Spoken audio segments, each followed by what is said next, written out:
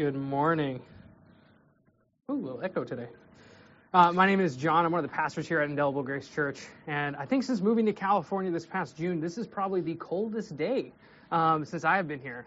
Maybe that's the wind. And thank you, whether you're watching from home or here with us at the park, for braving the weather. I hope you guys stay warm. This morning, we're going to be continuing our series on spiritual disciplines. And this morning, we're going to be looking at justice and mercy.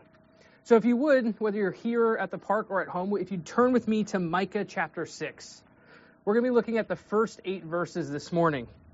And as you're turning there, you can find it towards the end of the Old Testament between Jonah and Nahum.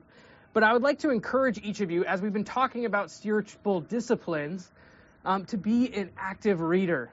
And so what I mean by that is studies have countlessly shown time and time again that when we read things on a phone, on our Kindle, something I do a lot of, we don't retain as much information. We don't retain where it is in a book. And so I'd like to challenge you to consider bringing your Bible with you, or if you're watching at home, to make sure when you're getting ready to turn on the live stream, to set your Bible out and to bring it with you. Now, this especially helps younger readers as they're reading the Word, gives you more familiarity with the Word. You can mark things, you can annotate, you can put a bookmark there to come back later. So that's my first encouragement for you guys as we're talking about spiritual disciplines, that consider making this a discipline in your life of bringing your Bible to church. The second part is, if you're still finding your way to Micah, I'd like to say one other thing before we read the passage. And that is in the book of Micah, because we're jumping into just one little part of it today. In the book, we read of 3 different cycles that happen.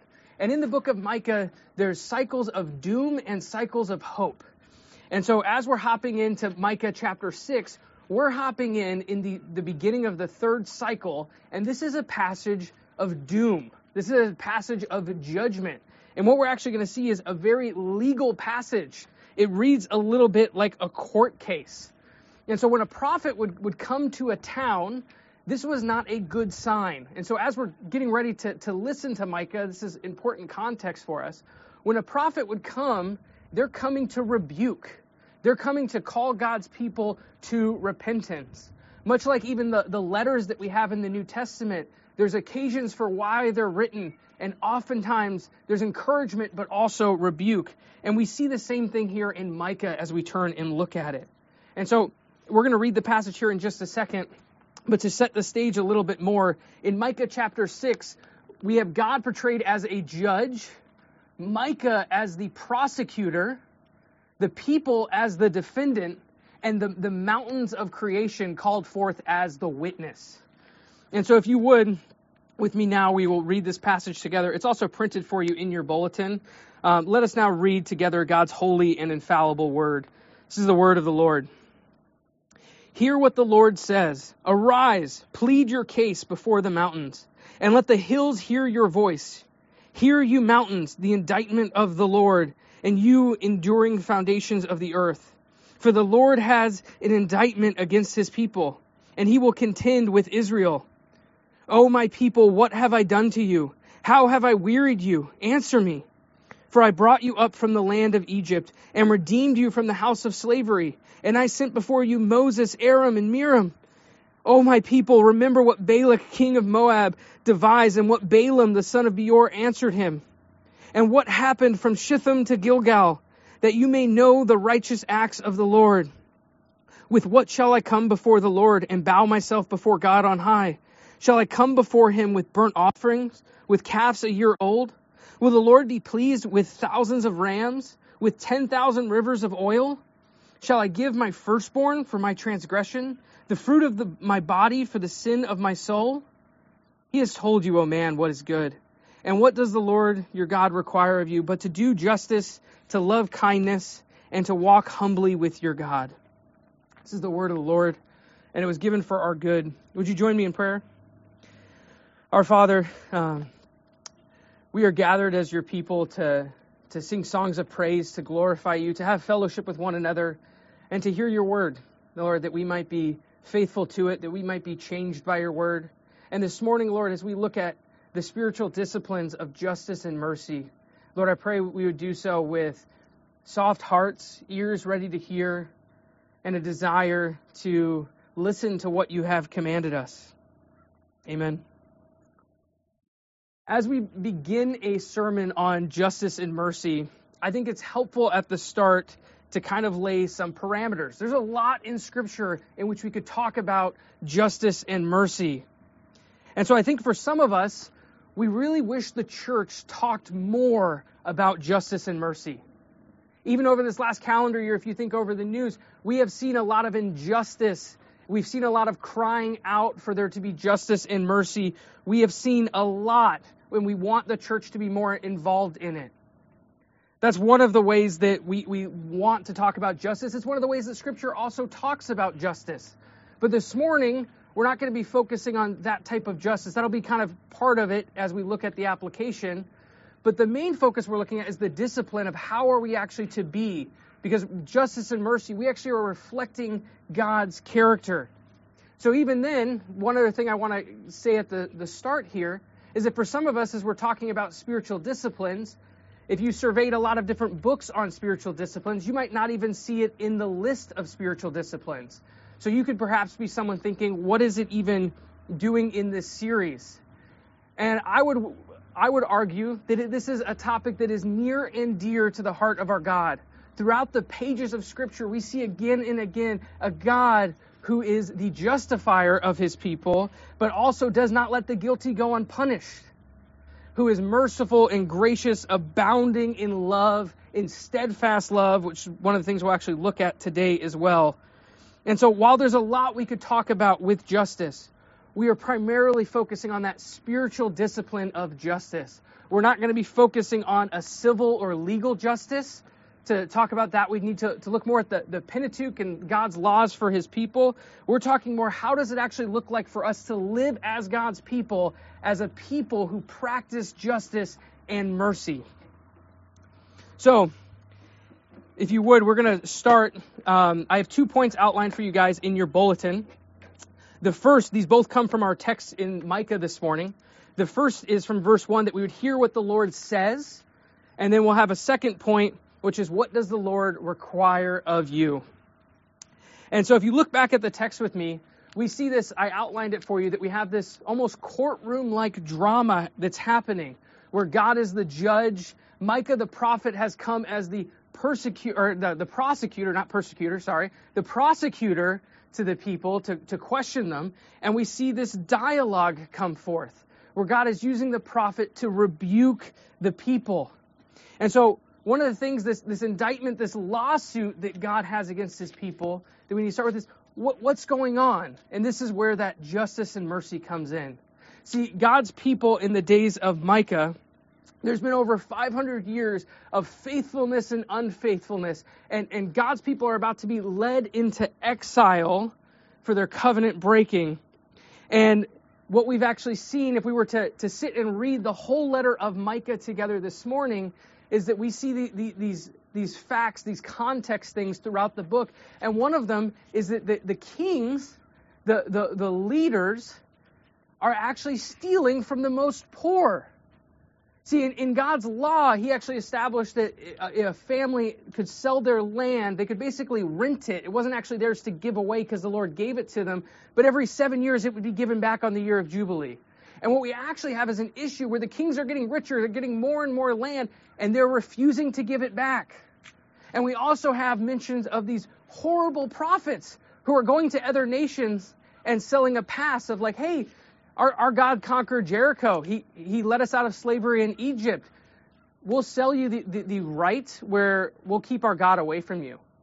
And so it's similar to selling an elevator pass that doesn't need an elevator pass. It's something that's actually not needed. It's an abuse of their power. And throughout the Old Testament, we see this cycle of when the leaders, the representative heads are corrupted, that then the people themselves follow suit. And so this indictment that the Lord has against them, they're practicing every type of injustice. They're not caring for the poorest among them, and they're actually abusing the people that are outside of Israel. They're supposed to be a place that's for the whole world to be blessed. And so this theft becomes an issue. And so what we see in this cycle in Micah between hope and despair is that God is going to rescue his people.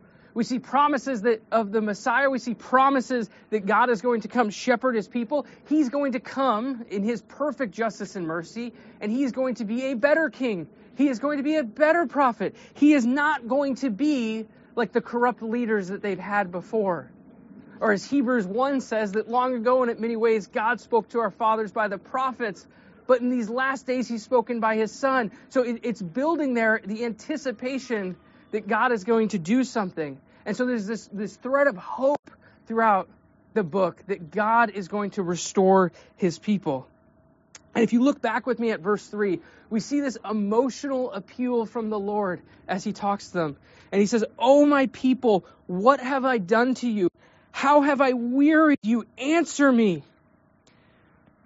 And we see this emotion is because there's this covenant relationship. There's this unique and special relationship that God has with his covenant people that he still has with his church to this day. A covenant is something that is far more permanent than an ordinary relationship and far more intimate than a contract. And what we see is that actually God's people, and we're included in that church, God's people are to be his treasured possession. And so their covenant breaking, we can see very clearly, it grieves God's heart. And he's crying out, "How have I wearied you? What have I done?" And so he's going to turn and remind them. Not only is there this case against them for the present moment, but he's going to remind them of the things that he has done, the ways in which he has been faithful. And so if you look back with me at verse 4, we see, "For I brought you up from the land of Egypt and redeemed you from the house of slavery, and I sent before you Moses, Aaron, and Miriam." So we're seeing that these people that are the Lord's people, that have the mountains called forth as witnesses against them because of the abuses that they're doing, he's reminding them of these better leaders, that God has been faithful to them. He sent them better leaders than the leaders they currently have, but he's also redeemed them. He's bought them back from the slavery in Egypt. And we're 500 years later. This is their story. This is their God has redeemed them. And that this special covenant relationship that they had, they'd continue to remember through the Passover of the Lord saving them, that they are his people. Much like in the same fashion that when we come together as a church physically, we get to go to the sacrament of the Lord's table. And we get to remember the redeeming act that God did on the cross. And there's another reminder here that is one of, I think, my favorite stories in the book of Numbers. Look back with me at verse 5. "Oh, my people, remember what Balak, king of Moab, devised, and what Balaam, the son of Beor, answered him, and what happened from Shittim to Gilgal, that you may know the righteous acts of the Lord." And if you're not very familiar, so Numbers 19 through 22, we have this story of Balaam, who styles himself as a prophet, that he's actually going to, in the name of Yahweh, in the name of the Lord of Israel, he's going to go and curse Israel. And so if you're reading through the book of Numbers, you have their wandering and their camping, and then it's basically like they're down in the valley, and it's kind of like in a movie when the camera angle pans out and away, and you get to see what the bad guy's doing. And so it pans out along the way, and we have Balak, the king, hiring Balaam to curse Israel in the name of their own God. And every single time Balaam goes to open his mouth with a king and the king's guard there, every single time he opens his mouth, he blesses Israel instead. Again and again and again. And you see Balak getting more and more frustrated. Balaam was the man who was rebuked by a donkey. The Lord actually caused the donkey to speak to rebuke him and to correct him. And we know Balaam's story, if we kept reading, doesn't get much better. But the thing that makes this such a wonderful thing in the book of Numbers is because in the story, it's like it zooms back in from seeing what the bad guys are doing on the outside of the valley. It comes back into what Israel's doing. And Israel at that moment was actually being unfaithful to the Lord. But even in their unfaithfulness, this is what the prophet Micah is talking about here, even in their unfaithfulness and their failing to practice justice, God provided for his people. What someone else intended for cursings and to hurt God's people, God was protecting them even when they didn't know it. So not only was he faithful to redeem them, to buy them back from slavery in Egypt, not only has he sent them good leaders, but also he's protected and cared for them even when they weren't aware of it. And so we see this story of Balaam and the talking donkey and this prophet, and it's actually God turns and uses it to bless his people. He uses it to actually discipline his people. And so if we're looking to, my first point is that we're looking to hear what the Lord says about justice and mercy. And that's first that he is the just one. He is the merciful one. He is continuing and abounding in faithfulness. And this is that we might know the righteous acts of the Lord, which the geographical references there of Shittim and Gilgal. So Shittim was the place that was the last place that Israel camped before going into the Promised Land. And Gilgal was the first place that Israel camped in the Promised Land. And so not only was he faithful to free them, faithful to send them good leaders, but he was also faithful to them before they were in the Promised Land. He's faithful to them in the Promised Land. And these people, God's people historically, they're about to be led out of the Promised Land into exile.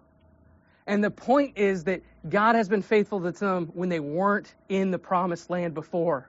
And so this is a big deal as we're talking about justice and mercy, because we're talking about the character of our God and what the Lord actually says about it. And we constantly, we fall short of living as God told us to live. Just like Israel, we fail to practice justice and mercy. And we're going to keep zoning in on what that justice and mercy actually looks like throughout the sermon. But we often fail to practice this spiritual discipline because we haven't heard what the Lord has to say about a topic. If we were to all right now take out a piece of paper and write down a definition of justice, and then on a second piece of paper write down a definition of mercy, I imagine for most of us there'd be some overlap, but we'd also emphasize different things. We all wouldn't write the exact same thing. And this is why, as God's people, to talk about justice and mercy, we need to start with His Word. How does God define justice? How does God define mercy? Isaiah 55, 8 through 9 says that for as high as God is in the heavens, so are His ways and thoughts higher than our ways and thoughts. And so, church, we should not be looking to live with our own personal definitions of justice or mercy, but we should look in God's Word. Like the prophet says, we should hear what the Lord says and then seek to actually reflect our God's character. We actually make known His justice and His mercy by how we actually carry those out. And so we can't afford for it to be something we just do haphazard. We need to be intentional about it because we were bought at a price and we are no longer our own. God does not save His people in the Old Testament or even in the church now so that they can just go live unto themselves, do whatever they want, or abuse power. That is clearly not what Scripture teaches. And why there's so much we could talk about of justice in the Bible, one of the biggest things that we see is that God actually saves His people and He saves them for something. So it's not that they can just continue on in this abusive cycle that Israel has had. They actually need to change. They actually need to have a life that reflects the fellowship of the God they worship. Or as Jesus summarizes the whole law in the New Testament, that we need to love the Lord our God with all of our heart, mind, and strength, and then love our neighbors as ourselves. This is the issue when we're talking about justice and mercy. We're actually failing to care for and to love our neighbor, which we're going to get to in just a moment still here, because we're going to then, in a couple minutes, still talk about what God has commanded us. And notice that there's nothing new when we read that passage that God is commanding His people to do. Rather, it's, I've already told you how to do this. The issue for Israel at this moment, as they're about to go into exile, is they hadn't actually listened to God's word. It hadn't changed them. And it led to them breaking the covenant. It led to them abusing the poor. It led to bad leaders not getting called out by the people. It led to people becoming apathetic. And so when a prophet walks into the town, if you like that status quo, if you like the injustice or the status that the lack of mercy in your community gave you, you were in for a rude awakening. Because when a prophet came to town, they were calling to come for repentance. And I think one of the ways we can consider this for ourselves is we could summarize what we believe by a capital big T theology. This is the things that we believe, that we confess, even in times of confession here at church, all together corporately, that it's the thing that we believe. But then there's also the little T theology. The big T theology is what we believe, what God's Word teaches. The little T theology is how we actually live that out. And oftentimes, that little T theology, that what we do, fails at practicing that spiritual discipline of justice and mercy. And where it fails is actually possibly apathy, just not caring, wanting to disconnect, wanting to go, hey, God's going to make all things new in the end anyway. Why care about justice and mercy now? Those are often the ways that we fail at that, and we can have cynicism towards that. Or we can go the other way. And that little T theology, we can make all of the gospel about justice and not actually about who Jesus is or worshiping God or the ethic of the life that God desires for us to have. It's basically like a narrow road when we're talking about justice and mercy. And what we're actually given time and time again is that God's justice and mercy is far greater than we deserve, but something we have a hard time actually practicing ourselves. And I think one of the ways that we can often see this is the people that spend the most time with us are some of the people that it can be hardest to show mercy towards, to actually be patient towards. And so we need to hear what the Lord says, and our hearts need to be adjusted to His Word. This is what we see again and again throughout the Bible. Our justice falls short. We see this with the corrupt kings. We see this in the days of the prophets, that our justice, just like them, our justice often falls short. And the biggest difference we could give between like our justice, I referenced if we all wrote down a definition of justice, and God's justice, is that throughout the Bible what we see is that vengeance is the Lord's. He does not let the guilty go unpunished, but His justice always restores. His justice never actually stops at just a punishment.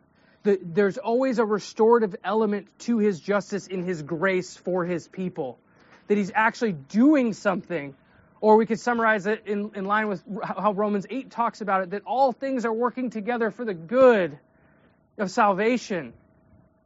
And so God's justice has that restorative element. We see this even as we've gone through the 10 Commandments as a church of how God commanded for the civil government of Israel to be structured. It was to be restorative.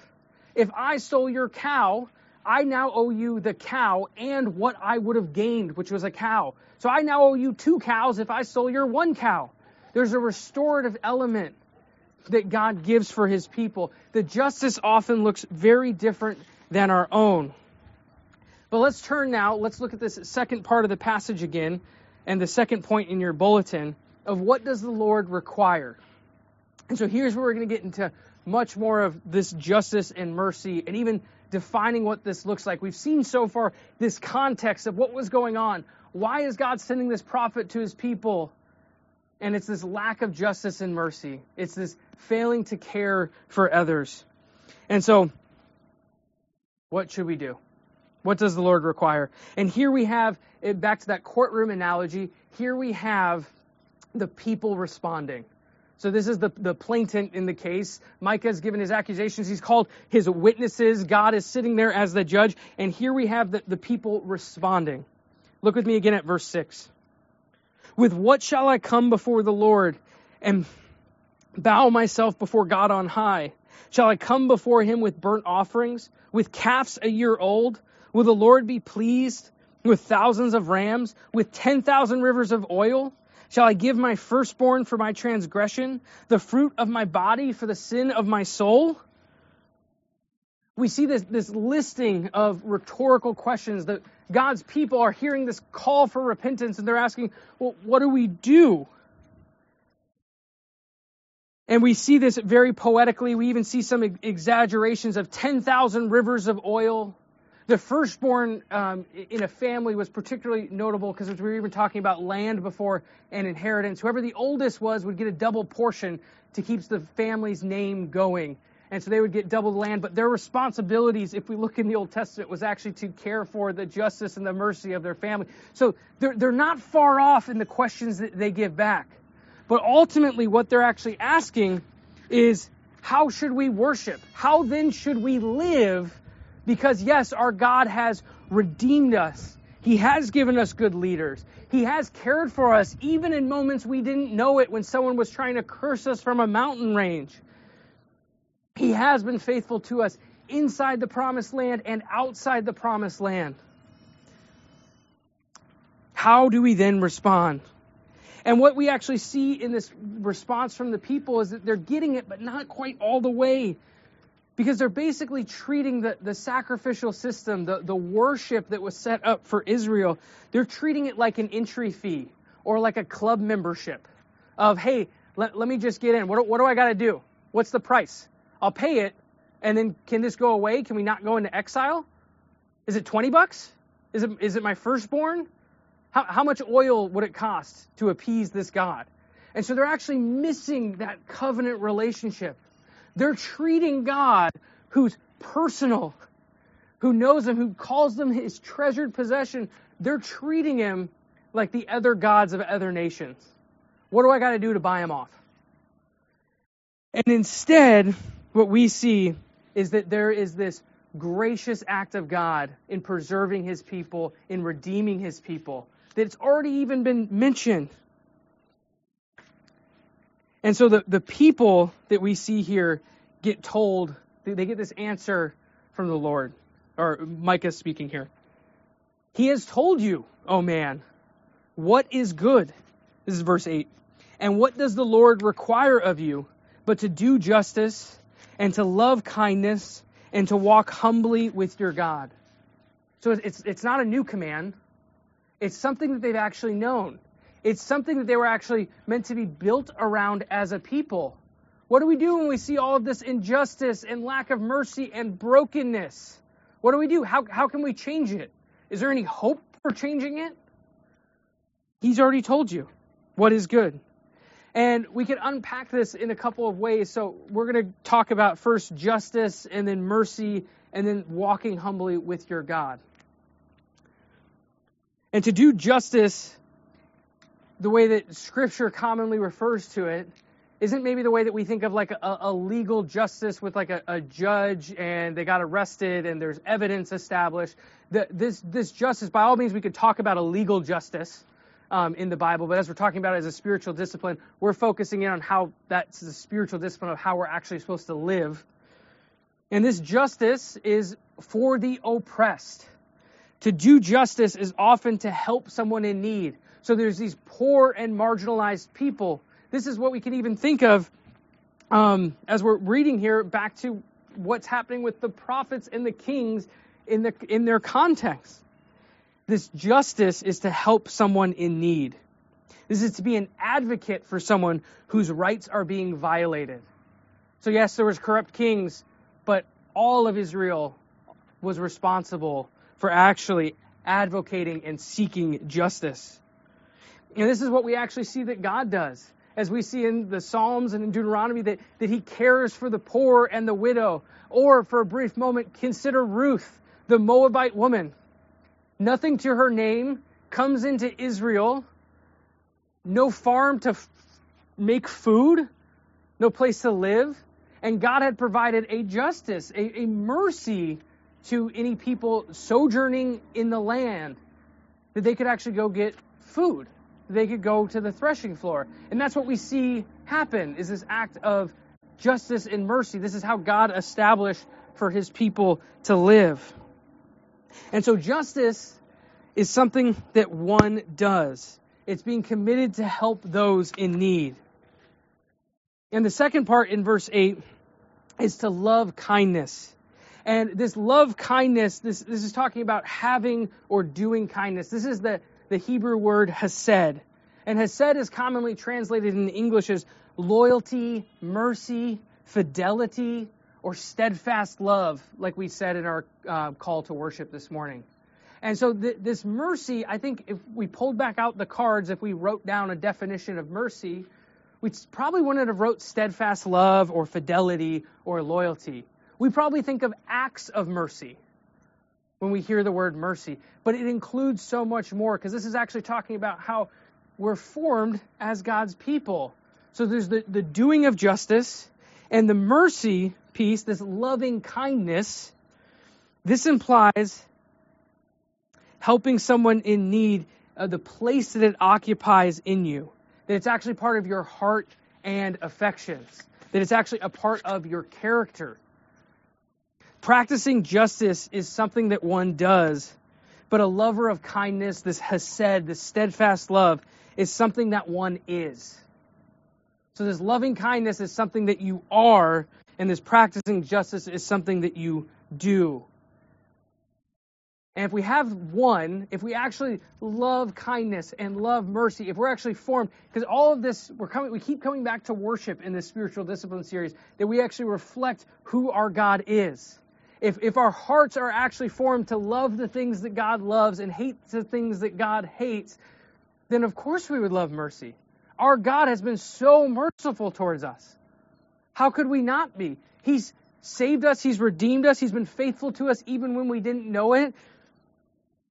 And He's been faithful to us inside and outside the promised land for the people in Micah's day. And so this mercy, this steadfast love is something that we should be. And all of this summarizes in that last sentence, that last little bit of, and to walk humbly with your God.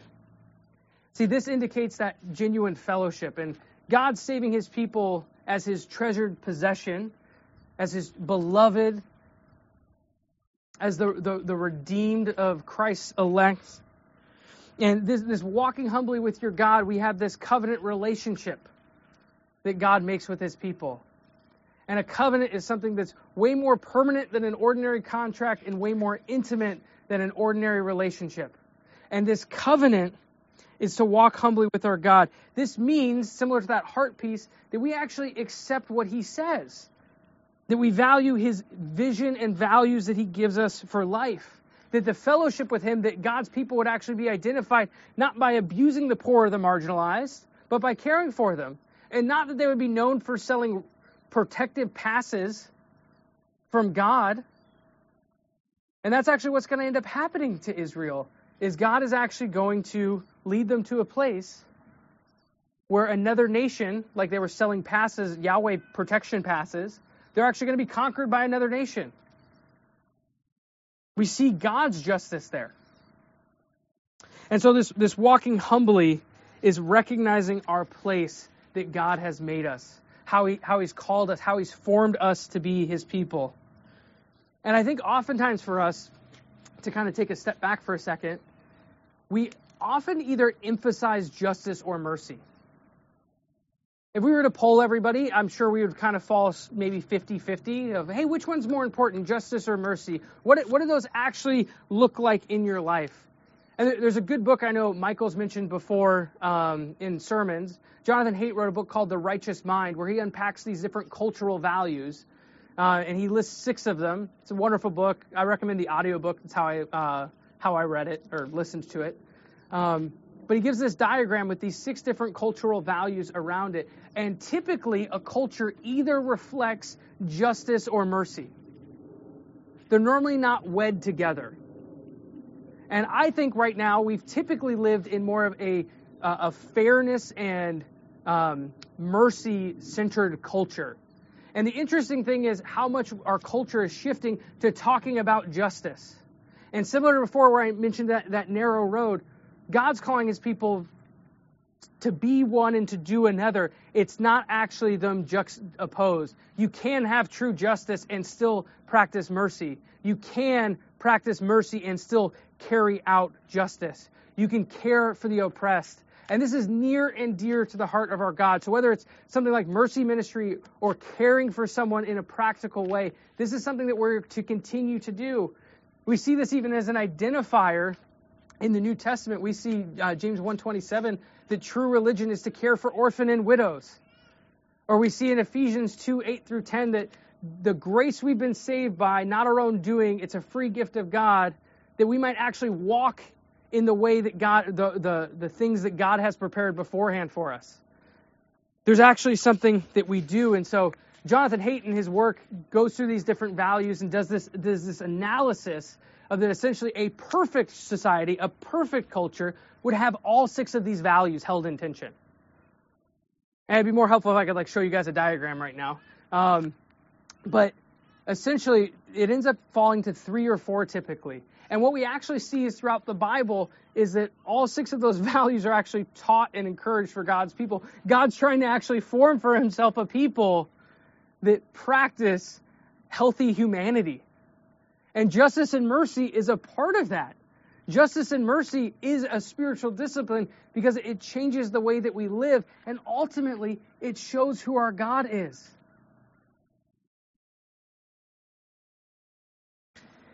This link between these requirements given of what God has already previously told them to do justice, to love kindness, to walk humbly with their God becomes very, very clear that this antidote for the people that are not doing this is to first go back to what the Lord says, which is what this third cycle in Micah starts with, is to hear what the Lord says. And has he not already told you? So it's a call back to the covenant relationship that God has with his people. It's a call back to fall back in love with their Savior who redeemed them. It's a call back, if they're not practicing justice, to come back to actually, how has God saved you? How have you been shown mercy? Whereas 1 Corinthians says, we can show comfort because we've first been comforted. And so this actually changes not only our households, but it changes all of our lives, because the good news that we read here of hearing what the Lord says, we weren't saved from slavery in Egypt, but we've seen God's justice and mercy actually meet. Because justice and mercy come and kiss at Calvary. God's just demand for the sin of humanity is taken upon Christ. And it's an act of mercy and grace that saves us. He does not let the guilty go unpunished. And one of the beauties of the gospel is that God himself actually gives what he demands. And we're called to then be a people of justice and mercy. We're called to be the hands and feet of Christ. We're called to serve one another. In Galatians 6, we're called to bear one another's burdens. And one of the central ways that it actually identifies in Galatians that we do that well is that we first love one another. And oftentimes that's really hard. If sympathy is your motivation for justice and ministry, it fails. Love is the motivation. That steadfast love, that hesed, that abounding fidelity, that unity. And this is one of the ways that the church is to be identified.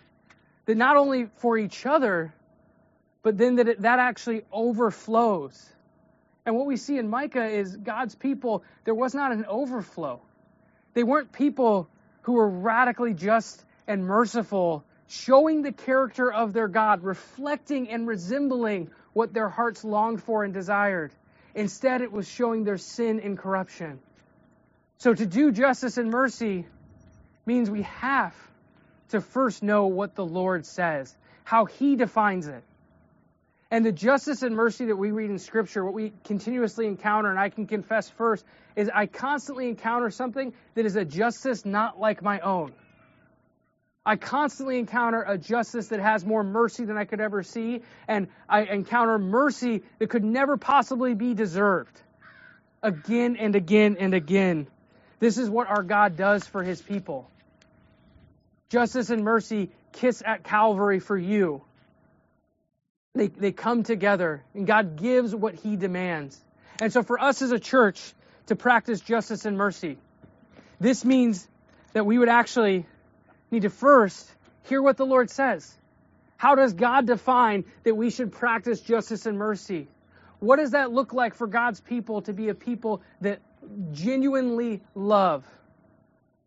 Which means, by the way, to have that genuine love means there has to be relationship. So that justice and mercy can't be an in and out thing of no relationship. It actually means that we would know each other, that we, in that bearing of one another's burdens, that we would walk together, that we would live together. And so while Micah's result for the people of God, as he comes in these cycles of doom and judgment and hope and restoration. We're a people as a church. We know that hope and restoration. We know where the story goes from the exile. We know God's making a way to be with his people with a baby in a manger, to the cross on Calvary, to the resurrection of Easter morning, to the promise that he is coming back to make all things new. We don't look forward to hope and restoration. We aren't waiting to be driven out of our homes by exile. But I think for us, as we consider the spiritual discipline of justice and mercy, the word from Micah is a good word for us, because we can look at it and ask the question, how do we actually do this? Are we doing this well? Are we doing this by what God has revealed or by what we desire? Are we doing this in a way that glorifies him? Amen. Our Father, we thank you for today. We thank you for your word. Lord, we admit that there's ways that we fail to show justice and mercy. Lord, that there's ways that we can share the call to repentance from Micah. Lord, that as a spiritual discipline, there's ways that we fail to actually acknowledge the great justice and mercy that we have experienced. Lord, you have a restorative justice. You have a love and a mercy that knows no ends, that continues on. And Lord, we need it. We need it every day in our lives. We need it for broken relationships. We need it for broken marriages. We need it for frustrating moments as parents. We need it to be a good worker. We need it to do any aspect of life, Lord. We need justice and mercy. Lord, but not a justice and mercy like ours. We need your justice and mercy. We need to be changed by the power of your Spirit, that we might love the things that you love. Amen.